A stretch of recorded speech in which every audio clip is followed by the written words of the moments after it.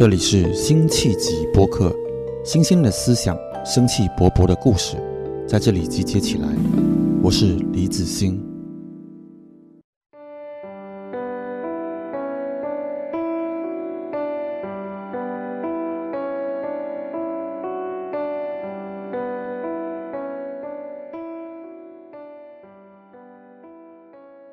欢迎来到新气集播客的新一期。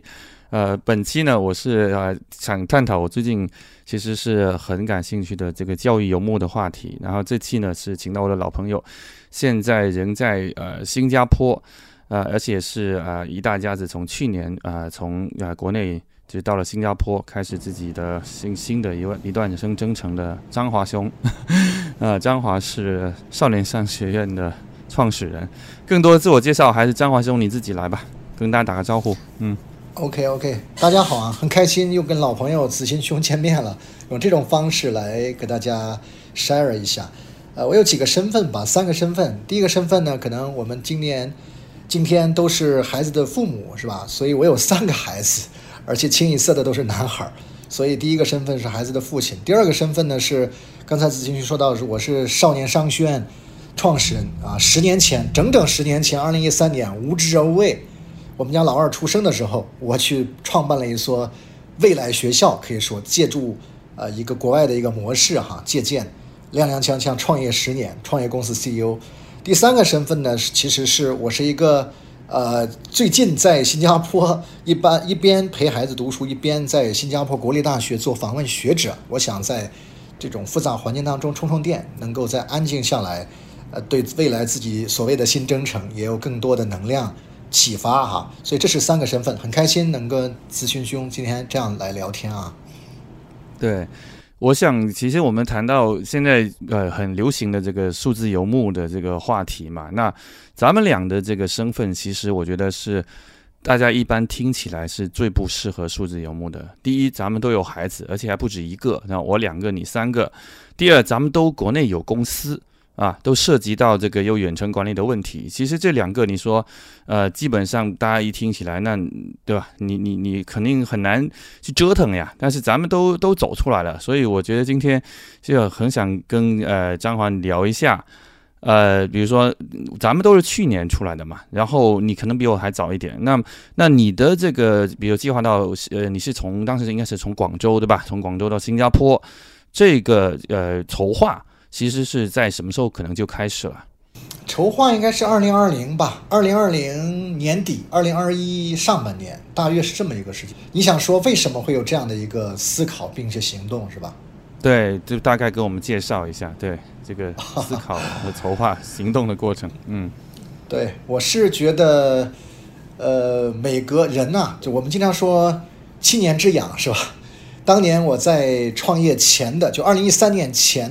面那个7年8年是在做记者嘛，在南方周末专门采访中国全球企业家，所以大约到个7年8年的时候呢，一个休整，正好老二出生，结果转型了，甚至转行了，创业了。同样的，你像2013年创业，到了2020又是7年。然后呢，又遇到了疫情，所以在这种情况当中呢，一方面肯定是大家都很压抑了，这是一个非常坏消息，是吧？疫情对人的生活、收入、公司运营、健康等等都有很大影响。另外一方面呢，就是我经常说，我是一个难过没丧过的人，就是创业维艰，但是都很难的时候都有，但是不会去悲悲切切，非常的悲观的看世界。所以我就觉得，在这种情况下，也许可以找一些什么新的机会，就是我是一个不安于现状，总是想试图改变的人，所以在这个时候，我跟我太太我们俩就想着，也许可以调整一下状态因为你线下因为疫情你做不了什么项目，这个时候呢，线上少年商学院本来就有很多的在线教育项目，那么这个时候呢，远程管理应该不是什么问题，因为7年的公司了，2020第二呢，就是在这种环境当中也比较压抑了，找一个比较合适的地方，那么能够同步管理，同时也能够透气，或者说有新的一个沉淀，也许是挺好的。所以我们就会去对比最后选择了新加坡，毫无疑问没有时差，然后说中文，大家都会说中文。同时呢，我要去做个访问学者，在新加坡国立大学或者南洋理工大学是不错的选择哈。所以综合考量，然后就确定了咱们去新加坡吧。然后我呢又是个行动派，所以就有了目标就干。几个月之后，半年之后呢，就是在这个2021年年底9月份的时候，其实来了一趟，孩子来采访了，孩子来这个考试了一下，我们来探访了一下，就是这里的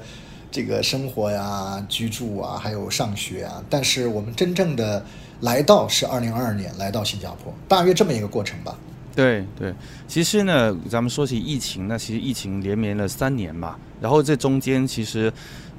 尤其在国内，其实心态其实不太一样的。比如说，你刚刚说是说2020年底开始筹划，但是那个时候其实国内反而是过了最早第一波的恐慌，甚至在2021年的至少比如说上半年或者甚至全年，它是一个相对突然大家有一点适应和平稳的一种状态，然后那个时候开始说啊，特别像你2021年9月到新加坡带孩子去的时候，那国外什么奥密克戎啊，各种对国外的这种，特别从媒体报道里的想象里边对国外的各种就是说情况，实际上是可能会对人的判断产生一些偏差的。但是那个时候，就像你刚刚说的，其实比如说你要安排3个小孩的这种读书，其实总归也得这个提前量时间其实蛮多的。大家都知道，就国外的这种录取啊，或者包括你自己的这些啊，还有访问学者啊，这些就在可能看似国外情况还很不稳定，国内情况其实中间有一段还可以的情况，没有2022那么极端不好的情况的时候，有没有动摇过你的这样一些想法呢？这个过程肯定不容易了，是吧？但是呢，说2点自己的现在回过头来看心得，或者说是一个复盘吧。第一呢，核心还是一个分析和判断力吧。就是我在2021，就像你说的上半年，中国可能还比较平稳的时候，我开玩笑跟朋友或者跟我父母最不爱听这句话了。我说所有的中国人都会得奥密克戎的，都会得新冠的。然后他就你知道，这种家庭里面谈这种话题，有时候还有分歧，甚至闹不愉快哈。对。所以我想说，虽然看起来比较中国这个是什么一枝独秀，但是我觉得是躲不过去的你不可能的。所以呢，因为毕竟做过记者，你觉得批判性思维、思辨能力还是很重要的。所以我觉得这是一方面哈，就是也许我们的风暴会来得晚一点。其次呢，就是要去国外，哪怕新加坡华人比较多，你出去或者说一个大的改变，没有容易的，任何时候都没有容易的。就算没有疫情，可能也会面临更多的别的这个一些考验。所以这个事情其实不是难，它可能是比较复杂吧，就是它比原来多了很多的考量因素，要去探路，要这个看一看方方面面，有新的一些变化。但是它也有积极的一面啊，比方说也许过去你被学校录取的时候一定要去面对面的去面试嘛，今天可以在网上可以面试。所以有的人过去2年来新加坡，孩子啊其实就是这个网上国际学校啊，那如果是政府学校你要来这里考试，如果国际学校线上面试收到 offer， 妈妈办了个陪读签证，然后这母子2个就去了。很多人觉得怎么回事？其实这就是在这个复杂环境当中，其实也有一些转机啊，或者一些机遇。我说的是对于一些留学啊，或者对于一些工作的一些机遇。当然这个新冠本身对人的伤害和对大家的这个生活工作影响还是蛮大的。所以我是基于2点吧，一个就是一个独立的思考分析，或早或晚我们中国躲不过。第二呢，我就觉得这个事情比较复杂，那么你把它拆解一下来开始第一步，第2步也就这样做了，硬着头皮就是做了大约如此吧。我记得其实到你真正全家的动身搬过去之前，其实你们全家好像已经去了2趟新加坡，是吗？一趟，就是2021年9月去了一趟，第2次去的时候就是2022年7月26号就来了。就是记得那一趟好像都也其实因为各种隔离啊，各种什么，就是前前后后也有一些惊魂啊，或者就是那个时候我们现在回想起来，虽然好像已经过去了，但是实际上就是这个过程中的这种操作啊，种种还是有很多的辛苦之处，对吧？对，第一次的时候，就像你说的，2021年9月份我们孩子来考了个试，然后我们呢来了1个星期吧，他2天考试，我们前后1个星期，但是回来的时候隔离了21天在酒店，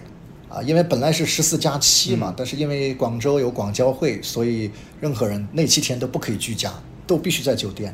所以那也是人生。在这个大的背景之下，也算是经历了隔离21天，但是我向来是一个乐观的悲观主义者，或者说是一个积极的和平主义者或者是冷静的和平主义者。就是怎么说呢？就是我觉得既然一定要发生这样的事情隔离，那你就接受嘛。在这种21天里面，我写了5万字，陪孩子看了五部电影。对，然后呢，还给孩子玩了很多卡牌桌游，毕竟当时外卖和快递还可以进来，虽然要检查怎样，所以我想，他有那么大的家庭间给你们5个人吗？还是说你们要分开，要切成2个房间？没有，是老3那时候在国内，老大老2，还有我和我太太，我们4个人在一个标准间，就是整整待了21天，足不出户，没有出门，这个房间的门没有出过，那也是一个难忘的经历。然后第2次再来的时候，就是2022年，全家就搬过来了，提前已经把21个箱子给海运过来，然后提前也把房子租好了，学校也确定了，然后就直接来了。2022年7月份。对，所以你这里也可以跟大家介绍一下你3个孩子的年龄然后听众也会有一些这个了解。对，我家里清一色的是3个儿子，分别现在是12岁、10岁和7岁嘛。我经常开玩笑说，人生很多都可以规划、可以谋划，唯独跟谁结婚、生男生女、生几个，这完全无法预料所以很多人说，一边创业10年，一边这个还生养了3个孩子，所以他们都是现在是3个小学生，老大是6年级嘛，老3是1年级，大约这么个情况。所以你刚刚提到说，选择新加坡，其实对我们来讲是更多是，比如说你认为，比如说跟你现在工作管理没有时差，然后它有一些这种便利之处，还是说你确实从3个孩子的角度，你对新加坡的教育在之前已经有所了解和认为适合这3个孩子呢？我觉得哪里的教育都有优点也有缺点这其实某种意义上来是一种妥协吧，或者某种是一种自由选择吧，因为你永远找不到你认为的所谓的最好的教育，所以呢，我是觉得这个只要能够出来，能够透透气确实需要调整一下状态，因为确实一边创业一边呢，对于很多当下的社会还有变革的一些思考，有的时候让自己喘不过气来，所以这个首先从如果一定要去读访问学者，或者一定要去孩子读书，那么可以跑的地方其实蛮多的，是吧？也想你子欣学院去英国或者去美国，但是我觉得在当下来新加坡是次优选择，也是最优选择吧，所以也没有说是精打细算，然后呢选择最优，其实是一个综合2方面一个协调的结果吧。那跟我们介绍一下3个孩子在现在这个学校他们上学的情况，因为他们的年龄也不太一样，我相信他们其实进入的年级也不一样，甚至可能适应的这种情况也不太一样，就大概跟我们介绍一下这个学校孩子的情况OK， 这个其实跟新加坡的它的学校体制有关系或者说这个结构有关系，很多朋友可能已经基本了解当然有的朋友也是了解个表面吧，说这里也很卷或者说分流很严重。新加坡呢，中小学它有政府学校，它有国际学校，对吧？那么政府学校呢，这个那其实如果是外国人，咱们是外国人，要有一个入学考试，叫 AEIS 一个简称。那么它原来是考数学和英语嘛，后来英语变成了剑桥的一个考试，你要先有这个通过这个剑桥这个认证之后才去考试，就考1门了数学。那么考试过之后呢，如果你通过了，它会把你分配到你所在考试之前报名的新加坡的某一个片区的这个片区可能几所小学，除了本地的公民、PR 绿卡的人之外，外国人，然后还有名额的一个学校，然后把你排进去。那学费相对比较低吧，比如说一年学费可能加起来1万新币，就是5万块钱人民币了。那么国际学校呢，就是它就参差不齐了嘛。所以我们家孩子呢，其实这个他们在国内呢，他上的是民办学校，也不是这种双语或者国际学校，也不是公立学校。所以呢，我们就觉得这个出来，既然决定出来很重要，就是完成这个事情很重要。所以又不是表现型的这种，因为在网上要面试，有的时候是老大、老二还有笔试，老三容易一些。那么在这种情况下呢，我们就选了一个现在在新加坡的加拿大国际学校就读，是这种第2梯队的一个国际学校吧。那么对他们来说，其实对孩子来说，我经常说，孩子的生活词典当中其实没有适应2个字。他们到哪儿，因为都还小嘛，都玩得挺嗨的。那么每个班24个学生，中国学生可能能占到40%，那10个人都是中国学生。让其他的是新加坡、马来的，或者说是英国的、美国的、印度的等等。那么他们适应的还蛮好的，唯一的可能就是原来在学校里面，中国的学校里面是这种怎么着都还是一些寻求答案为主的学习。今天有很多的项目值得学习。刚刚我老二给我看，他要对比一下长城和柏林墙的一些异同，然后又是什么冲突让他们建立了长城，什么这个柏林墙有什么原因柏林墙又倒塌了。你看这种对他们来说其实是陌生的，但是我觉得也许方向是对的，我们可以更多引导吧，挑战和机遇并存吧。因为在一个变化过程当中肯定会有很多他们不适应的，但是有的时候他们不适应可能是我们觉得他们不适应，大约如此。10岁的孩子已经有比较长城和柏林墙的这个异同，我觉得这个其实听上去已经蛮有挑战。是，他要查资料。对，那这个加拿大国际学校，就你来看，就是对于普通的中国学生的入学考试，你觉得难度大吗？它有2个因素考量吧，就是他们的考试的标准，对吧？那么第2个呢，就是现在出来的人比较多哈，所以水涨船高，据说学额也比较有限。那么如果是像我们家老大老二，他面试还是挺认真严肃的。你看老大他因为他是6年级，所以他还要在你所在的城市，当时在广州线下有一个考试笔试，还有口语，然后呢在线上呢又有个面试，是这边的学校的人来面试的。我觉得我偷偷听了一下，这个他的专业度还是有的，但是整体来说可能现在是一个机遇吧。这个机遇在于，尽管你一个学校要保持好的教学水准，或者说你的学生的这个苗子品质比较高是很重要的，但是新加坡从上到下都觉得今天它是一个躺赢的一个机会，就是很多的中国内地的还有香港的都来新加坡嘛，所以他们相对来说会，我觉得是比过去要放低了一些要求的，所以其实可以大胆尝试，也可以大家都是同时报好几个学校去面试嘛，反正就在同一个时间段，就当对孩子一个历练了。对。对于那个有些西方的私校来讲，他们有些时候最近这3年 COVID， 他们有些时候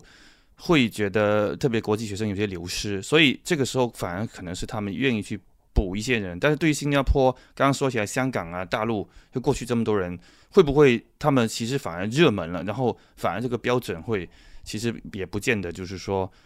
那么容易。这是个过程。现在你看显然就比2023年显然比2022年要求标准高了，对吧？因为人多了，对他来说非常开心了。因为第一，他不缺生源；第二，他可以从里面做选择。但是我们是2022年上半年的面试嘛，你在现在我也有一些朋友带着孩子过来，你很明显聊起来之后会发现，现在的要求还有这个面试的认真严肃程度都比过去要高了。对，就是解封前和解封后，可能社会的心态也不一样，就是很多时候就确实得未雨绸缪。一些啊，但是现在应该也不晚。对于其实也想去筹划的朋友来讲，我觉得其实也不算晚。对，因为补一条啊，因为大家每个人都有规划，在今天就说一切都好像朝着常识正常的社会现象、社会这个状态去运转了，但是也不知道2023年会不会有新的一些黑天鹅事件发生。所以在这种情况下，其实没有什么选择。我刚才说了个次优选择，也许是最优选择，就是没有什么是最好的选择。所以我看到有的朋友也是让孩子哪怕先上一个2类的甚至3类的国际学校，那么他来了之后再准备参加 AES 考试转政府学校，或者他再去再去这个面试调到转到一类的国际学校。所以每个人其实他都要有一个节奏，就是你是一定要选择最好的，有可能这个时机啊，或者你的能力可能没有达到别人的要求，也许就是我说的，也许可能要对于时间点节点还有未来的一些社会变化的考量，你要做一个权衡，而不是永远盯住自己的算盘是最好的选择。其实呢，现在家庭嘛，而且其实大家是在看一种就是说流动的一种资质，某种上，而且中国人的这个流动资质，它不是与生俱来的。这个是咱们的作为拿中国护照的时候，其实我们每个人都面临这个问题，就是说你总归要去学习和有一些研究，像你刚刚说的，突然有一些形式上有些放水啊，或有些新的这些政策啊，实际上是可有研究。另外一个就是说，我觉得咱们虽然这本护照没有说就是让你随心所欲的能去各个国家，甚至不是说旅游，尤其是那个你想在那边定居下来，没有那么随心所欲，但是呢，也不要觉得太畏难。就是我就觉得，就是因为大家今天在谈到数字游牧，谈到家庭的这种迁徙，会觉得哇，这个因为中国人这种安土重迁和这种根系的感觉还是很强的。那么你说中年40多岁，你我都过40了嘛，然后就说你还怎么折腾，你还怎么你在广州应该就是开着个豪车，家里有套别墅啊什么的，然后你们就应该在那可以，但可能我们身上，虽然我说我没有豪车别墅啊，但是可能我们身上仍然有一种记者的这种，就是说你说的自我学习也好，像你现在在做访问学者，还有说就是其实要继续看这个世界，以及跟我们自己的这个事业其实还是有相关性的，你必须继续的学习，就不能说好像你40岁左右，好像你这个一切都好像其实是半躺平的状态。所以我就是刚刚说的这些政策呢，其实我反而是认为，就是说，在技术层面，尤其是像我不知道啊，我觉得男生是不是会更喜欢研究这个？反正我们在家里研究这个都是我不知道是在你那边是不是也是这种情况？对，你想说说我的看法，就是两个问题啊，就是在40岁的时候是否还敢于去闯？第二个是说家里面的这个决策机制是怎样的？两个问题，对吧？首先辟一下谣，我没有豪宅别墅啊，不要套在我身上。其次呢，就是我非常认可你的说法。我前段时间呢，我发了个朋友圈，非常简短，我说越是艰难，越要努力看见更大的世界。这个时候，我想肯定会有个别人会觉得你站着说话不腰疼。这个疫情期间，很多人的健康，是吧？还有收入、工作，等等，付出了巨大代价。咱先不说生命付出代价，那是另当别论，确实是非常悲痛的事情。至少你受到很多收入影响，等等等等，你已经很艰难了，怎么看到更大的世界？那我想在10年前创办少年商学院的时候，我们的一个使命感就是让世界成为孩子的课堂嘛。所以我想说，对于我来说，也许有人会说性格使然。你们做过记者的，就是从来都是天马行空、天南海北，好听见叫你说的游牧，不好听见叫四海为家，是吧？但是我想说，我们如果是觉得这一生是一场冒险，这一生是一场旅程，那么其实40岁还年轻啊。所以我可能是因为过去我做记者，包括过去10年创业，都是秉承的世界是我们的课堂。我出的一本书，书名也叫这个名字，世界是我们的课堂。那么所以我并不会觉得40岁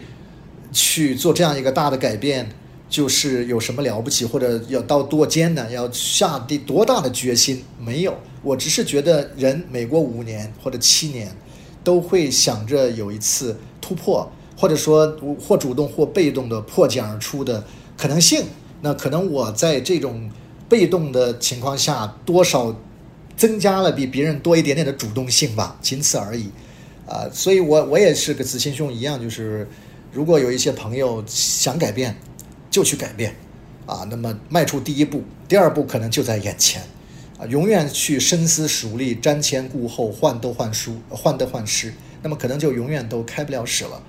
至于你说的第二个问题是谁在做这个决策，恰恰相反，很多人觉得是我在谋划了这一切，不是，是我太太，因为我们是姐弟恋嘛，所以她总觉得说我已经看见你的公司那么少年商学院是吧？虽然是素质教育，但是国内的双减，它对于整个行业，对整个的这个家庭教育，这家长这个是信心是巨大的打击，所以素质教育也很难有大的发展和突破。所以他说可见之年是眼下的3-5年不会有大的突破的情况下，你何必特别的这个把自己困在这儿呢？也许换一种方式，保持过去的一个基本增长或者基本的状态，然后去做一个改变，远程去管理公司，自己去充电，然后发现从站在国外，站在东南亚的角度看中国，也许有新的机会。然后呢，我说哎呀不着急吧。他最后就使出杀手锏，他说我比年龄大，你不改变我就老了这个时候我说好，这个改变。所以有的时候我觉得创业也挺辛苦的，因为养育3个孩子，我有时候说我周一的下午或者中午我是最放松的，因为周末对我来说这个比上班还累呢，带3个孩子兴趣班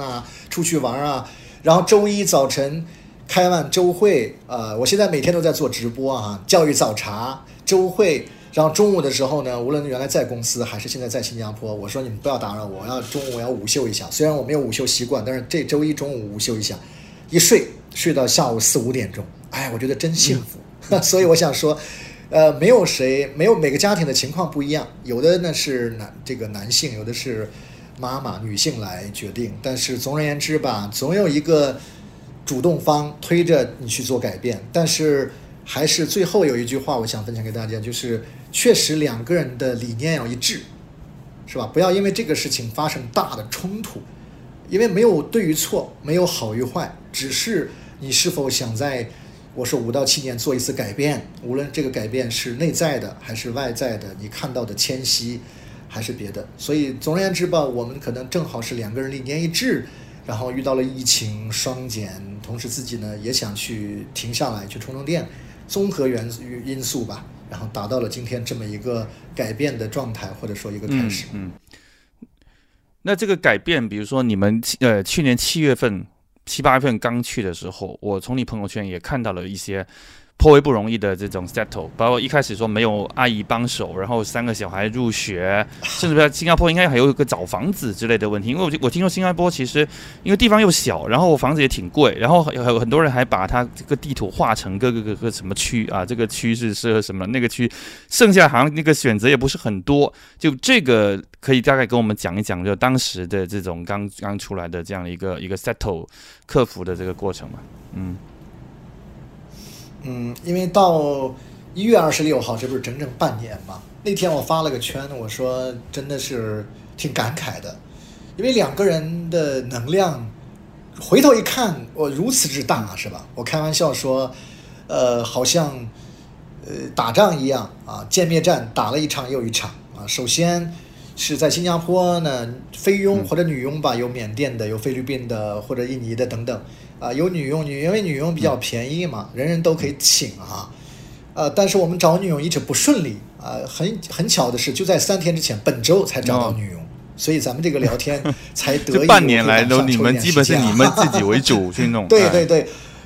所以这半年以来一想第一，孩子要上学接送，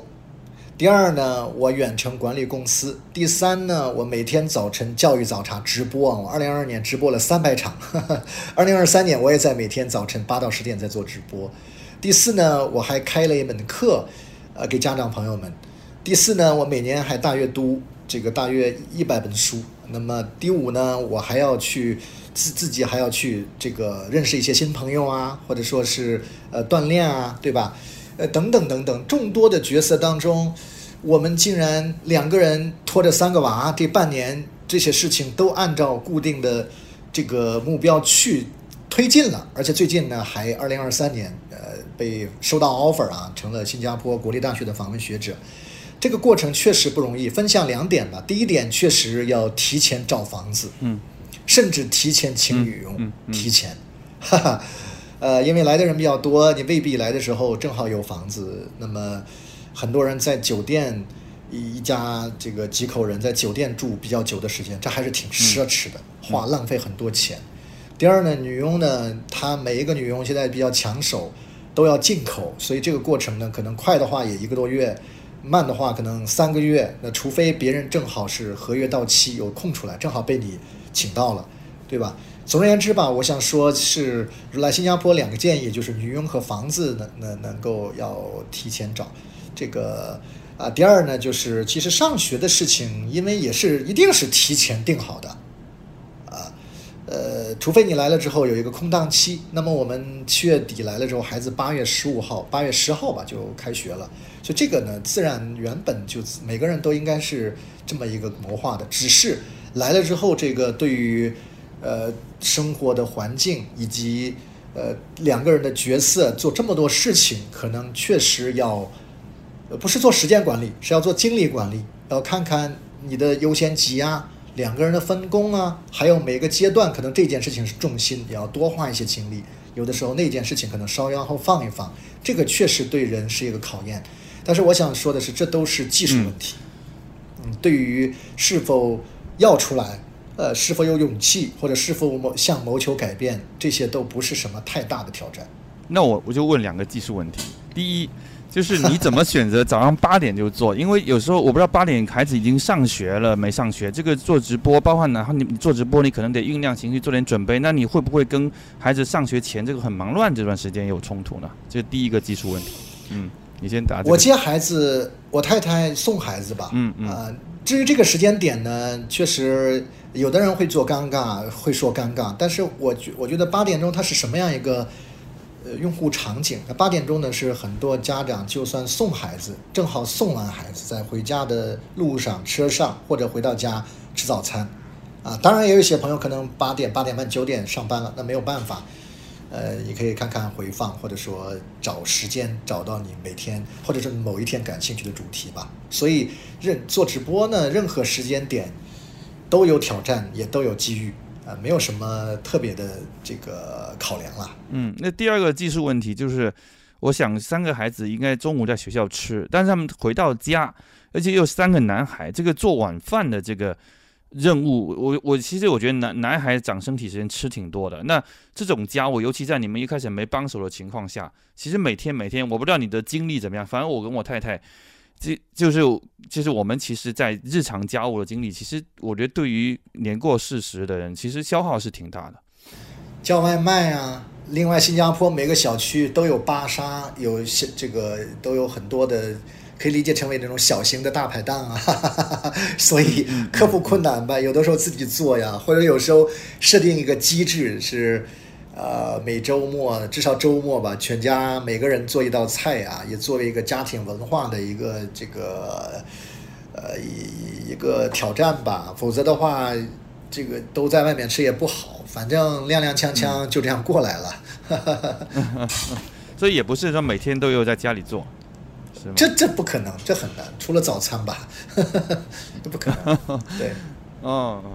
本来我们基本上是坚持每顿晚餐都在家里做，偶尔会出去吃，但是大部分嘛，就是可能也觉得自己做的。英国的情况跟新加坡不一样，英国的其实在外部的吃食的选择并没有那么多符合亚洲人口味的，然后还有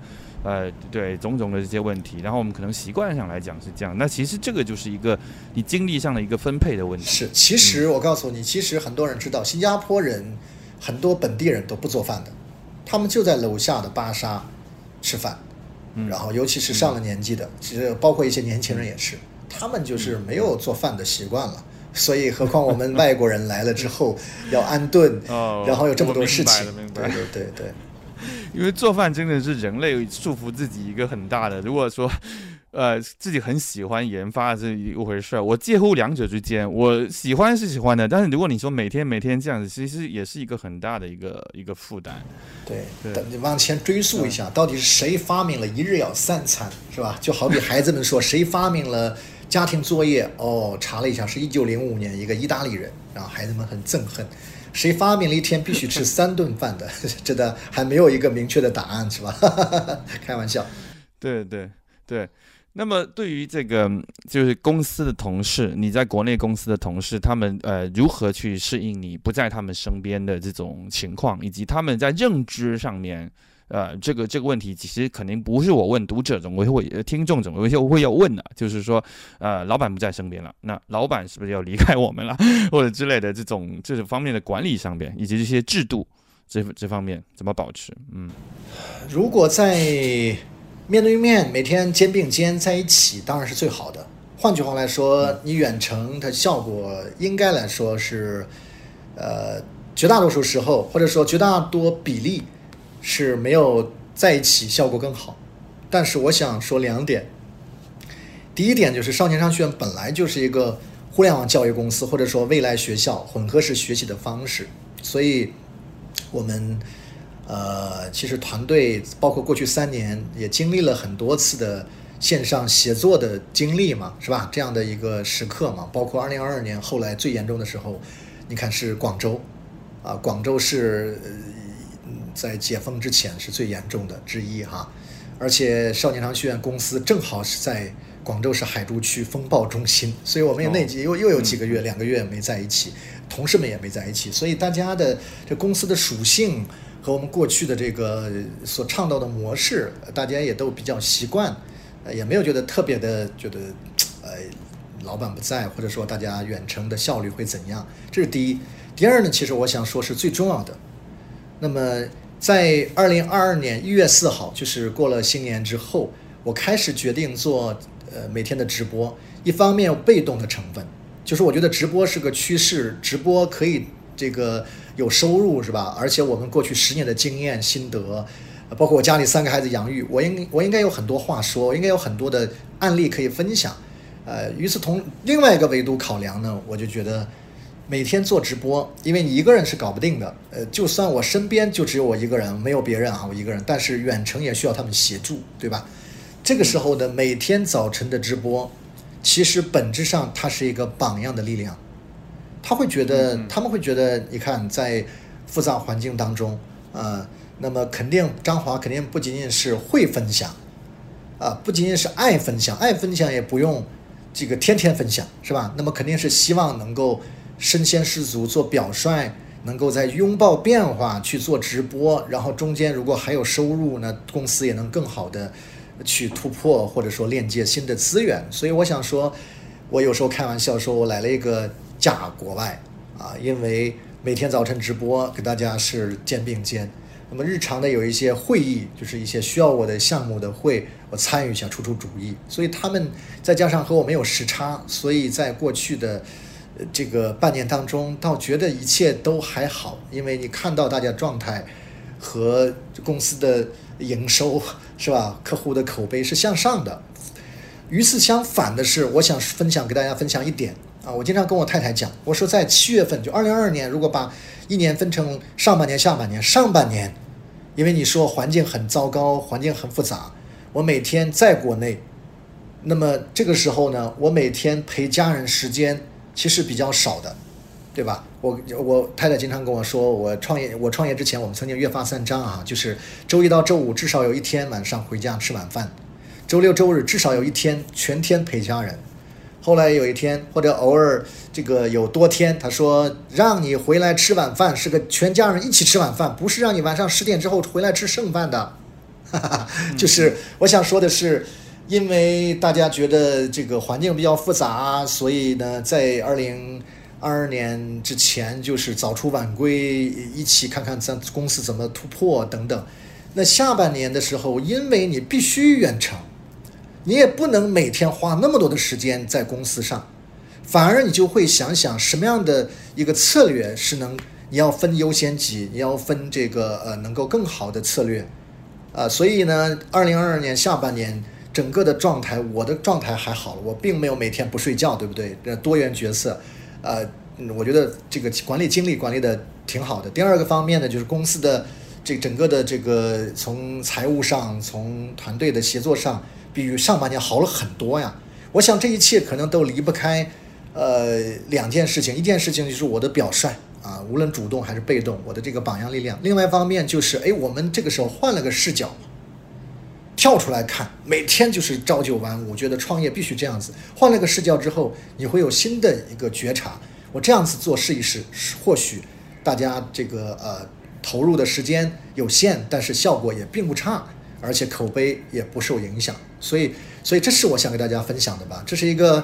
动态的变量的一个权衡，是一个计量经济学的一个模型吧，开个玩笑，挺复杂的，但是就这样踉踉跄跄过来了，不断的去反思复盘，跟大家沟通交流。现在看来，过去这半年，过去这1年，我觉得我是幸运的。因为现在数字游牧是一个很大的趋势，然后年轻人他天生其实现在对朝九晚五的工作环境他们是有厌烦的。那么对于在国内，尤其在去年底开放之前，其实大家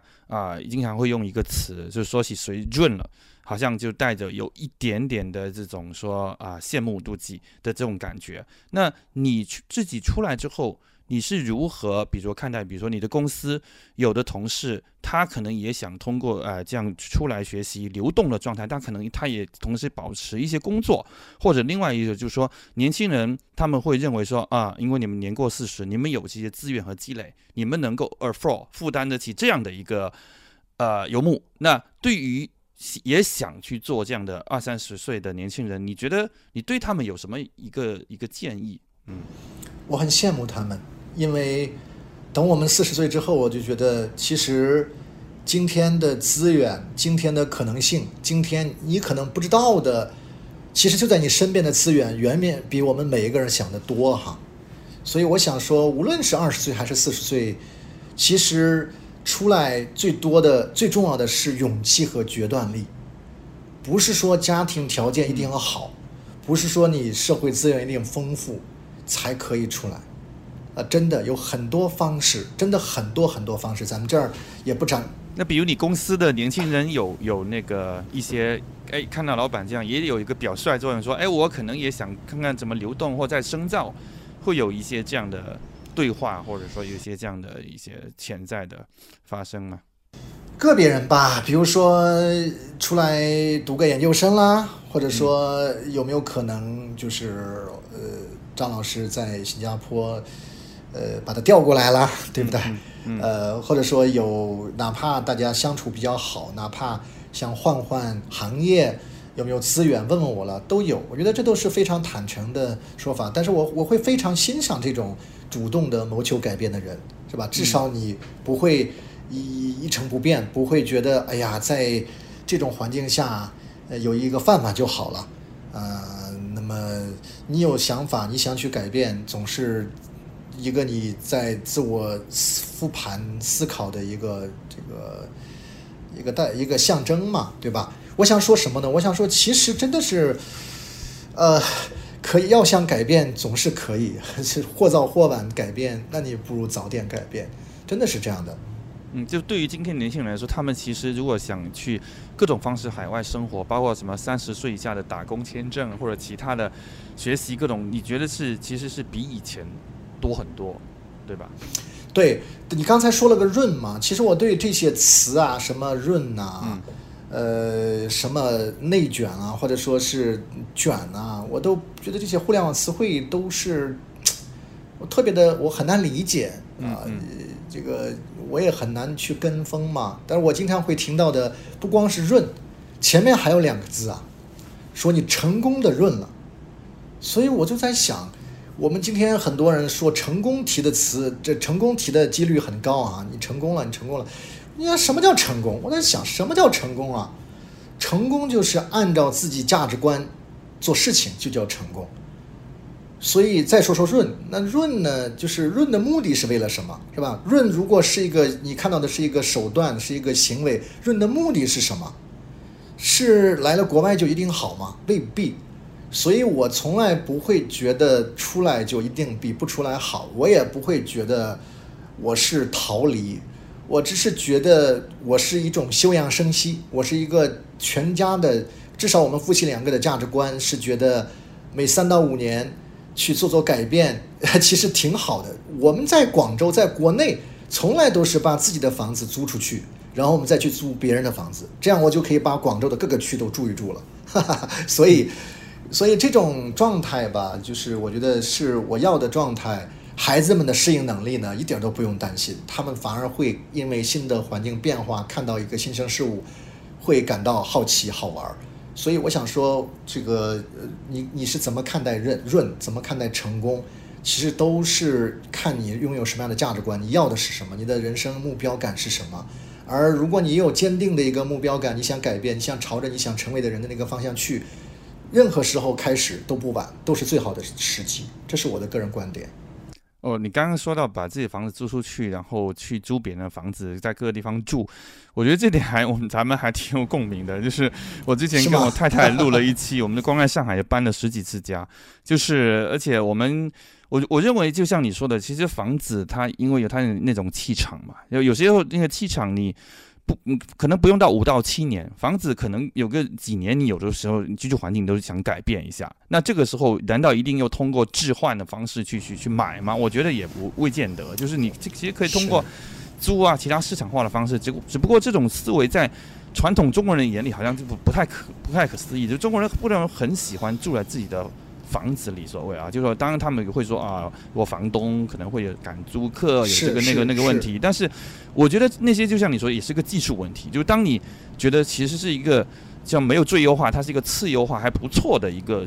解决方案的时候，你在这样大城市，你现在换一套房子，你的这种操作周期，你的这种精力资金，我觉得这个真的远远不是那个租房子那种麻烦，它可以比拟的，所以我觉得这个有何不可，对吧？是的，我会常说2句话，就是给我们的家长朋友或者朋友，我说对于一个孩子来说，我们经常说18岁成为一个成年人，我说这是成年人是2个词啊，一个是成年，一个是成人。很多孩子是成年没成人，年龄到了，但是他的独立自主能力很差。因为孩子可能在过去当中只是为了考试升学，父母的过度养育。同样呢，就是家是家人是人，或者说有人的地方才有家嘛，对吧？或者说家人在哪儿，家就在哪里，应该是这样说的。所以如果说你说有一些年轻人会看到说你们40多岁有资源，甚至有一些这个资金的或者财富的小小的积累，所以才改变。我觉得这个命题应该抛回给他。我想说，如果你崇尚游牧这种流行的吸引的生活方式，那代表你的观念比较新，那你为什么有传统的认为只有到了积累到一定的所谓的财富或者说年龄资源才能去改变呢？你不是应该更新的观念，用你属于你这个年龄的观念去看待我们今天只要改变，我有很多种方式，因为你们是游牧文化的创造者、参与者嘛，所以我们经常说阶层对立、阶层分化、阶层跃迁，我很不喜欢这样的叫法。我在直播间如果有人跟我这样讲，我说阶层的跃迁一个标志是什么？是独立思考，就是你是一个平常的人，普普通通的人，如果你这一辈子你的孩子有独立思考，有独立主见，然后呢对任何问题都敢于去质疑，然后呢对这个社会的假新闻、假消息有思辨，在检索信息，不会被洗脑成功，我觉得你已经阶层跃迁了，你已经打败了80%的人了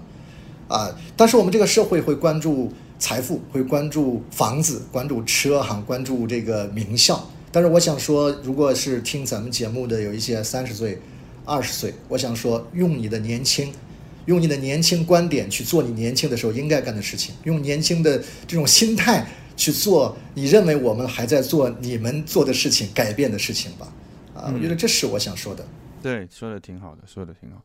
那从孩子到了新加坡半年来，你感觉在他们身上，他们对学校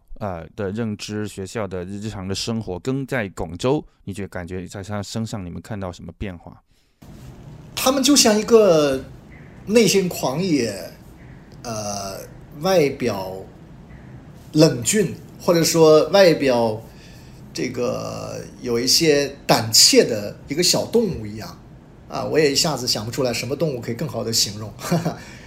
什么意思呢？就是我说在孩子的词典里面没有适应这个词，所以他们好吃好喝好玩，新的环境，也地方也比较小，去哪里都方便，是挺开心的。然后班里面呢，这个40%都是中国孩子，来自中国的，无论是来自早和晚。但是因为这个毕竟是英语是第一语言嘛，所以那么这个适应性跟他们每个人的性格有关系。比如说我们家老大，他总觉得只有等我准备的足够好，等我的英文足够好，我才能获得别人认可所以他就很难在社交上迈出一步。他就算去参加个 camp，他们去印尼的那个巴旦岛，离得新加坡比较近，去4天，你会看出他拍的照片都是很紧张的因为要跟别人就在一起吃住4天嘛，我们也没去嘛。那在中国的话，你就因为小学嘛，所以你住家，另外呢就是一切都是非常的熟悉中文布置作业也很清晰，现在都是开放性作业，所以呢他们会觉得有一些不太适应。但是我有时候试图是跟他说，开个玩笑，我说我们还回到过去的学校好不好？他们说不。我想可能他们知道什么样的东西是他们内心真正喜欢的。当然我知道这里面有一条是作业比较少所以他们喜欢。当然也有一种感觉会能够看到他们的状态，虽然是有一些我们认为的不适应，但是是在慢慢融入的。那么既然是在慢慢融入，可能别人融入半年可以，我们可能需要1年就1年吧，我们等待嘛，我们去看看需要什么对他们的支持，只要不是过度养育过度支持，那么就给他适当支持，等着他们更好的融入咯。那你自己呢？就是在像你说在东南亚，在新加坡，看中国也好看世界也好，就给你有一些什么样的新的视角和变化？2个吧。第一个变化和视角我刚才已经说了，就是因为你多元角色是吧？你还做访问学者，你有创业，然后你3个孩子，你还自己有自己的一些写作呀等等的一些计划，所以众多事情你怎么协调？那么我在想，你不要觉得自己在干8件事情、5件事情，你看一看自己是在干1件事情的8个维度。这个时候呢，这8个维度自动就会分重要级、优先级。自动就会互相的去融合嘛。比如说你做短视频直播，我直播间很多就可以剪成短视频，我一些直播间每天的分享，我从8点到9点的1个小时是认真准备，它都可以直接语音转文字变成公众号文章，对吧？就是你很包括这个，现在我直播间做了300场直播，非常多的出版社说我从300场直播里面抽这30场整理整理优化一下，我就可以出书，愿不愿意跟我让我跟他合作？所以我想说的是我觉得因为角色多元，所以你换了种视角看待多项任务或者多元任务，然后你在优先级重要性，你在家庭和事业的所谓的平衡是平衡不了的只能说融合。忙的时候特别忙，那家人也体谅你，然后你有空的时候呢，你就多陪陪家人，那么把工作当中的这种高效这个能带到在给亲子陪伴当中的这种有效陪伴，因为很多人是无效陪伴，很多时候。另外一方面，把在家庭当中的这种亲密信任带到团队当中去，只能做到这样了。所以我想说，这个是给了我对于一个中年人家庭事业平衡或者说是重新看待自己的多元任务一个新视角吧。因为你不得不重新去整理自己的思路和这个多项工作。另外一个视角就是我站在海外华人的角度看中国今天发生的一切，我会有一些新的视角吧。比方说举2个小例子吧。比方说比方说这个我们现在呢，就是在教育这一块确实非常遗憾啊。因为你想在2016年，因为我过去创业10年，2016年、17年大约就是创业5年的时候，是吧？4到5年的时候，一夜之间，从教育部到这个国务院很多部委，更多的部委吧，就是出了很多条文，比如说中高考要改革，是吧？综合实践课成为必修课，综合素质评估也跟高考，成为这个选拔学生的2个元素，不仅是分数。一看到一切都是向着正确的方向去，但是非常遗憾的是，过去这3年，甚至5年，这个好像我们的教育变革，也不能说停止吧，至少是远远比我们预期的，包括所有人预期的要慢得多。而现在呢，而现在呢，整个的全世界的教育创新，美国包括新加坡，甚至包括印度、马来西亚都有很长足的进步，包括在线教育的模式。所以我就觉得这个其实挺遗憾的，就是这是第一个观察。那么我是中国人，我在做的现在很多事情都是中国的家长、中国的孩子。我觉得在这种我从不抱怨，我觉得在这种情况下，也许在一个时代，它有很多的维度导致它的进步还是倒退，或者说止步不前。那么我力所能及做一点自己的小小事业，力所能及做一些利他的，朝着自己目标方向感去做的事情吧。这是第一个。第二个呢，就是海外华人。海外华人包括你在新加坡看东南亚，这是10几个国家，非常的分散。所以很多人说海外华人，针对海外华人可以有很多的生意，商业机会。但是我总是非常的谨慎的去看待，因为第一是非常分散，是吧？第二是可能是人群跟人群之间非常的分化，所以你有一个产品、一个服务、一项服务，能够打通分散在这么多国家的海外华人，咱先不说北美了，等等欧洲了，就是东南亚，然后呢又穿越阶层，这是其实挺难的啊。所以我想说，对于今天虽然看到非常多的人认为在新加坡它是躺赢，有很多机会，但是我觉得有的时候呢，多去看一看，不做什么比做什么很重要。因为对于咱们来说，这个确实要跟年轻人相比，对于咱们来说机会是非常非常多的，但是可能你要谨慎，你要想一想，我到底想成为什么样的人，我的下半生，我的目标感是什么我攀登的人生2.0第2座山是什么。另外一方面就是不做什么比做什么更重要，就是给自己，我原来给自己半年时间去开启一个新事业。第二个，现在呢我到了半年时间，但是我想再给自己半年时间，所以我去做访问学者嘛。我虽然租了办公室，当然我这办公室主要是家里太吵了，我要有安静，但是我并没有立刻马上在新加坡做一家公司，一定要做多少的这个营收，然后呢做什么产品，我边走边看吧，大约如此。很多人认为说，海外华人的什么中文市场很大，然后当然你在新加坡本身，中文都算是他们的一个国语之一了。那听上去是有这个优势和基础，但是我相信这个跟中国大陆的我们的中文，其实无论从教学从各应该有很多不同。就说比如说，我们就谈这个所谓的机会来讲，你个人是怎么看？新加坡可能跟英国或者北美、美国、加拿大有不一样，是因为新加坡它的中文叫华文，它是考试的科目。所以呢，其实很多人去打东南亚市场，其实有一种情况就是 to B 进学校，或者说去迎合他们考试的需求。这个呢，就你知道，中国人去做一个所谓商业模式刚需，然后就培训，可能就有更大的可能性。是吧？所以我想说，如果说以中文市场，如果有一家公司，能够把全世界的所有的国家的海外华人中文市场都这个打通，那确实了不起，确实了不起。但是我想说，它的本土化难度一定非常非常大，非常非常大。过去可能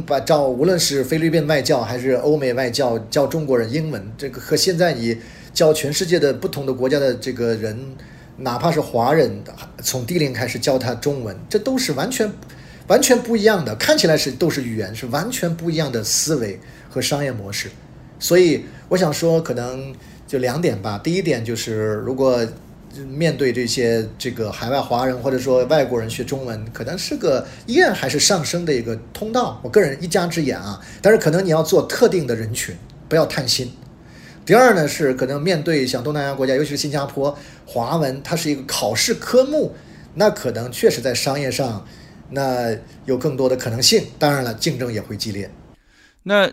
有一个技术问题，就是签证这一块，就是你现在比如说孩子拿着他自己独立的签证，还是你们全家拿着类似于某类的移民的签证过去呢？对，新加坡这一块也很有意思啊。一般来说大家周围都是3类人哈，一类呢就是所谓的有钱人啦，是吧？投资移民啦，家族办公室等等之类的。另外一类呢就是也比较常见的就是学生签证，然后妈妈来陪读。新加坡的机制是，只要学校录取了你的孩子，无论政府学校还是国际学校，给你发一个 offer， 然后妈妈就可以来陪读，或者说妈妈、奶奶、姥姥3个人中间的一个来陪读。那么只能是女性吗？对，只限女性啊，爸爸是来不了的，但至少可以来，至少是可以来的。至少是可以来。有点奇怪，英国是限一方，但是他没有规定你的性别。爸爸或者妈妈限一方啊，他陪读签证不能2方的。对 OK， 这是第2类啊。第3类呢就是工作签证啊，工作签证有的是创业准证啊，有的是工作签证，就受雇佣于别人。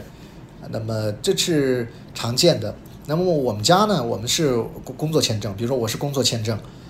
我在这边这个新的一个小小的事情，看看东南亚的机会，然后是工作准证一批嘛，然后全家人是第一批家属准证就过来读书了。总而言之吧，其实常见的是那3类啊，就是投资移民，还有妈妈陪读，还有工作准证，但是也还有一些别的方式，所以现在来新加坡的人都是各种类型都有。所以对你来说是类似于要创办一个企业的一种创业签证，因为你自己在那开公司嘛。那他们对就是后续的运营啊这些要求的门槛会高吗？这是一个很有趣的话题，是吧？一般来说都会有很高的要求，是吧？但是现在呢，其实新加坡真的我觉得是往未来看10年，他们总会觉得今天是一个为奠定未来10年的一个基础的一个时间节点吧。再加上政府又要换届嘛，可能李氏家族就不再做总理了，所以我总是会感觉到啊，因为你一方面创业，另外一方面孩子的父亲，但是另外咱们都做过记者啊，所以会对这个社会的现象或者说是这个一个时间节点的变迁做关注嘛。我想说什么呢？我想说，如果通俗来讲，多少有一些放水。这个放水其实是聪明的放水，就是只限定了一个大方向，比如说在科技、文化、传媒、互联网教育等等这些领域，欢迎你过来开办公司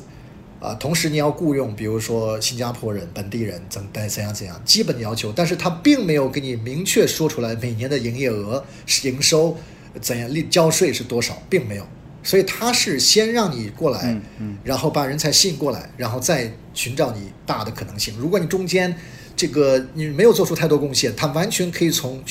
给你续不续签证这个角度去卡你，或者说去敦促鞭策你。所以我是觉得很聪明的一个做法。那类似于多少年可以拿永居呢？如果你想的话，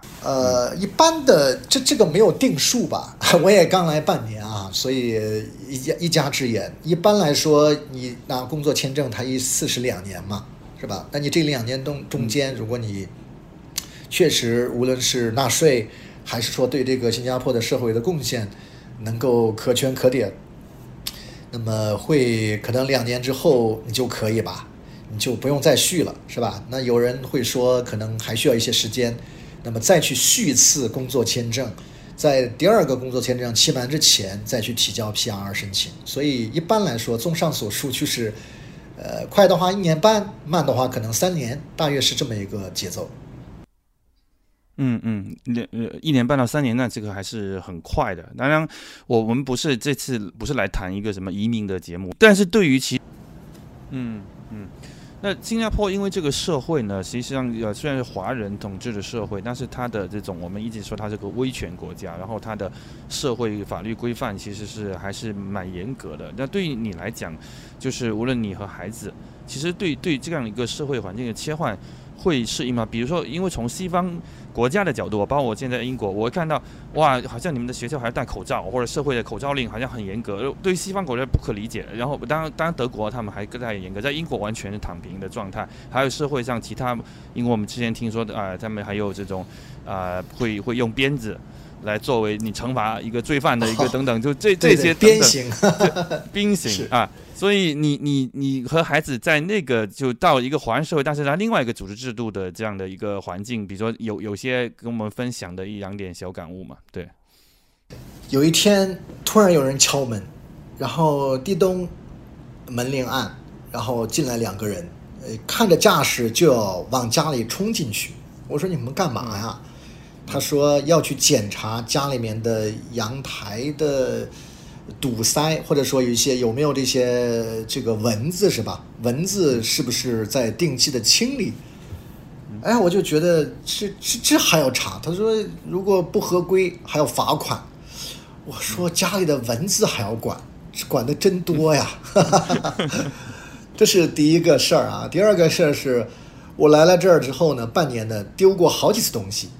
有一次在宜家的时候把这个笔记本电脑、钱包都丢了，还有我们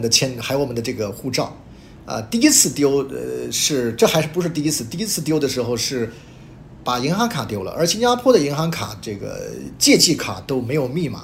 是吧？他用这个 PayWave 就是这个碰一下就可以刷卡的借记卡所以我就很着急，我说这别人捡了之后马上就可以消费了。但是这个时候子欣兄说的鞭刑就派上用场了，因为他很严格，所以就是你捡到一张卡，捡到的如果你刷了，这都属于盗窃。所以也没人用你的卡。然后呢，你的笔记本电脑、护照或者是什么，这个也都找回来了，并不是说这是绝对一定会找回来啊。相对来说，所以我开玩笑说，其实任何一个社会、任何一个体制，它可能都有弊端。那么对于当下来说，我有时候稍微的侥幸一些心理就是跟我太太聊。第一呢，是我确实呢折中的自由选择，我出来到一个相对开放的，能够对吧？大家懂得的不过多解释，就是可以来透气，可以缓冲一下，可以充电，可以这个自由挥洒一些想法，一些这个交朋友等等之类的。这是一个因为你离得近嘛，你回去也方便嘛，是吧？你这个孩子适应也更快嘛。另外一方面呢，就是正是因为你说的这个新加坡也是个威权国家，所以他这种严苛的方式让他这个社会相对保持一个安全度系数还高的一个原因吧。所以我有时候就觉得，你像我现在孩子比较小，带3个孩子，然后呢3个男孩，叽叽喳喳太吵，所以有时候总是觉得在外面去冒犯到别人，这个或者说是自己的安全也要考量一下，是吧？他们自己去上学、坐公交或者坐地铁。那么现在有的时候确实有的时候会觉得，如果孩子太小的时候去欧美，我觉得可能不放心，因为他的适应的挑战肯定是比在这些华人比较多的社会会大一点点吧。当然也未必，一家之言我想说，其实在大的环境当中，今天是一个变化的时代，就是很难说孰优孰劣，只能说还是那句话，就是根据自己的当下的状态家里的家庭成员所处的阶段做一个权衡，做一个选择吧，只能这样子了。最后我想谈一个话题，我觉得也很有意思的话题，就很多人说到教育游牧带孩子出去海外上学，其实他还是走着一套蛮想望子望女成龙成凤的那种感觉。因为说比如说我在海外上了学，我这个新加坡接轨英美英语教学，我以后上名校的几率大增。然后其实到了本地，我觉得也是会参与一些卷一点的补习或者说他的这个思维其实是很难改变。我觉得在这样的一个家长群体蛮多的。那另外可能像我们可能会认为说，这个海外的这个生活求学的这样一个经验，其实对孩子的这个整个的这个视野的开拓，还有其他的，就是你不用说他那么功利啦，其实就是像刚刚说的，去接触这种说，蚊子也要被查，或者说去巴沙吃晚饭的这样的一个，对他的整个的这个成长很有帮助。但我从我个人观察一下，后者其实还不是主流啦，主流可能还是前边的这种说一个妈妈孤勇者带着一个孩子，可能然后但是他的内心的这种就是使命感很强，因为觉得这样对于孩子以后的成长去名校怎么更好。我碰到的其实会前者的模型会更多，不知道你在新加坡会不会也有这两种类型的家长，以及你自己。对，你说的怎么看待？就是大家不管怎么样努力去看到更大世界，但是内心可能还是有点焦虑功利怎么看待这个现象？其实我前段时间我跟一个脑科学的专家在直播间头脑风暴他分享了一个模型，这个模型是个抛物线抛物线的这个横坐标呢是你的焦虑的程度，纵坐标是你的个人表现，你的能力的这个一个效能的一个呈现。你这样一想就知道，这个抛物线它是个抛物线，所以就是说你不焦虑这个其实表现会比较低的，过度焦虑表现也比较低。所以我倒觉得有两件事情，我个人都觉得它不一定是贬义词。一个呢就是焦虑，它真的不一定是贬义词适当卷一点，其实鞭策自己去让孩子自律自我管理是吧？所以呢，就是说，其实人人都焦虑，在哪儿都焦虑。华人相对别的族群来说，可能更焦虑适当的焦虑是对的，不可能不焦虑。我也会有焦虑每个孩子性格都不一样，然后每3个人总是在一起，单独陪伴时间都没有，然后每个人呢就是3个人，我们的精力也有限，怎么做？每个人是不是都适合在同一所学校？这都会有焦虑，对吧？这是一个。第二个，我说词是成功嘛。成功，我觉得这个词，我们很多人说，哎呦，成功学。我觉得成功，只要你定义成功是科学的，是吧？是积极价值观，是普世价值的，就挺好的。所以我想我刚才说是，只要按照自己价值观行事就是成功嘛。所以我想说什么？我想说，其实现在的很多家长其实来了新加坡，特别希望孩子能够对接欧美、英美，是吧？对，我觉得这是没有错呀，对吧？那么只是看你在朝着这个方向去的时候，你的状态或者你的这种心态是不是扭曲，从焦虑到扭曲嘛？一种就是过度养育包办孩子一切。一种呢就是直升机父母嘛，永远在孩子头上，觉得他不够优秀，每天轰说。只要你这个只要你不是这样的人，我觉得在新的一个环境，我们中国人都比较勤勉嘛，去希望孩子也能够自律，孩子的永争上游，那么我觉得也没有错。只是现在我觉得像你的孩子，我的孩子都初中学了，是吧？我的孩子初1了嘛，中学或者高中。可能这个时候呢，你确实要想一想，就是我们为人父母的天职到底是什么，是吧？到底我们做家长到底能为孩子做些什么？我就觉得，正好我是做教育的，可能我会想的多一些。我就觉得为人父母的天职是2件事情。第一件事情就是努力的帮着孩子，引导孩子找到他的天赋、优势、才华、独特的地方，是吧？有的时候可能是被隐藏的一些天赋这个我们天赋可能过去定义是琴棋书画，什么3岁看大7岁看老，这是错的。有一些天赋被隐藏的，思考哲思能力可能也是个天赋，未来当哲学家，或者说是给很多人提供一些深层的这个需求的挖掘者呢。第二个呢，就是把这个正直诚实勇敢合作利他之心这些品格给传承下去。所以我想说，就是今天如果你让我给一个家长聊，你让我分辨他无论是中国人还是国外的这个家长，还是在中国还是在新加坡，我觉得跟他聊个10分钟吧，咱们都做过记者，就是看2件事情。第一是他是否是通过激娃，或者是通过这个鞭策，通过卷，是让孩子慢慢变得成年有成人，自律的形式上可能也是有点夸张的，或者说鞭策的，但是他本质上你看到他是慢慢的在学会放手的。第二个呢，就是他是不是在孩子的学业的这个或者是上名校这个路上非常关注孩子的这种正直诚实、勇敢，或者是跟别人合作，是否在引导他，多鼓励他向别人求助也是一种能力，然后利他之心，团队合作不光是索取，也要去为别人做出一些这个有价值的事情。只要有这样的理念，推动孩子做一些日常生活当中，或者专门参加一些公益项目也行等等，我觉得就好了。没有任何一个人是一个完人，所以我想说，身边很多人看起来都焦虑，很多人也看起来都比较卷，但是卷个卷，焦虑和焦虑可能不一样，所以要稍微分辨一下。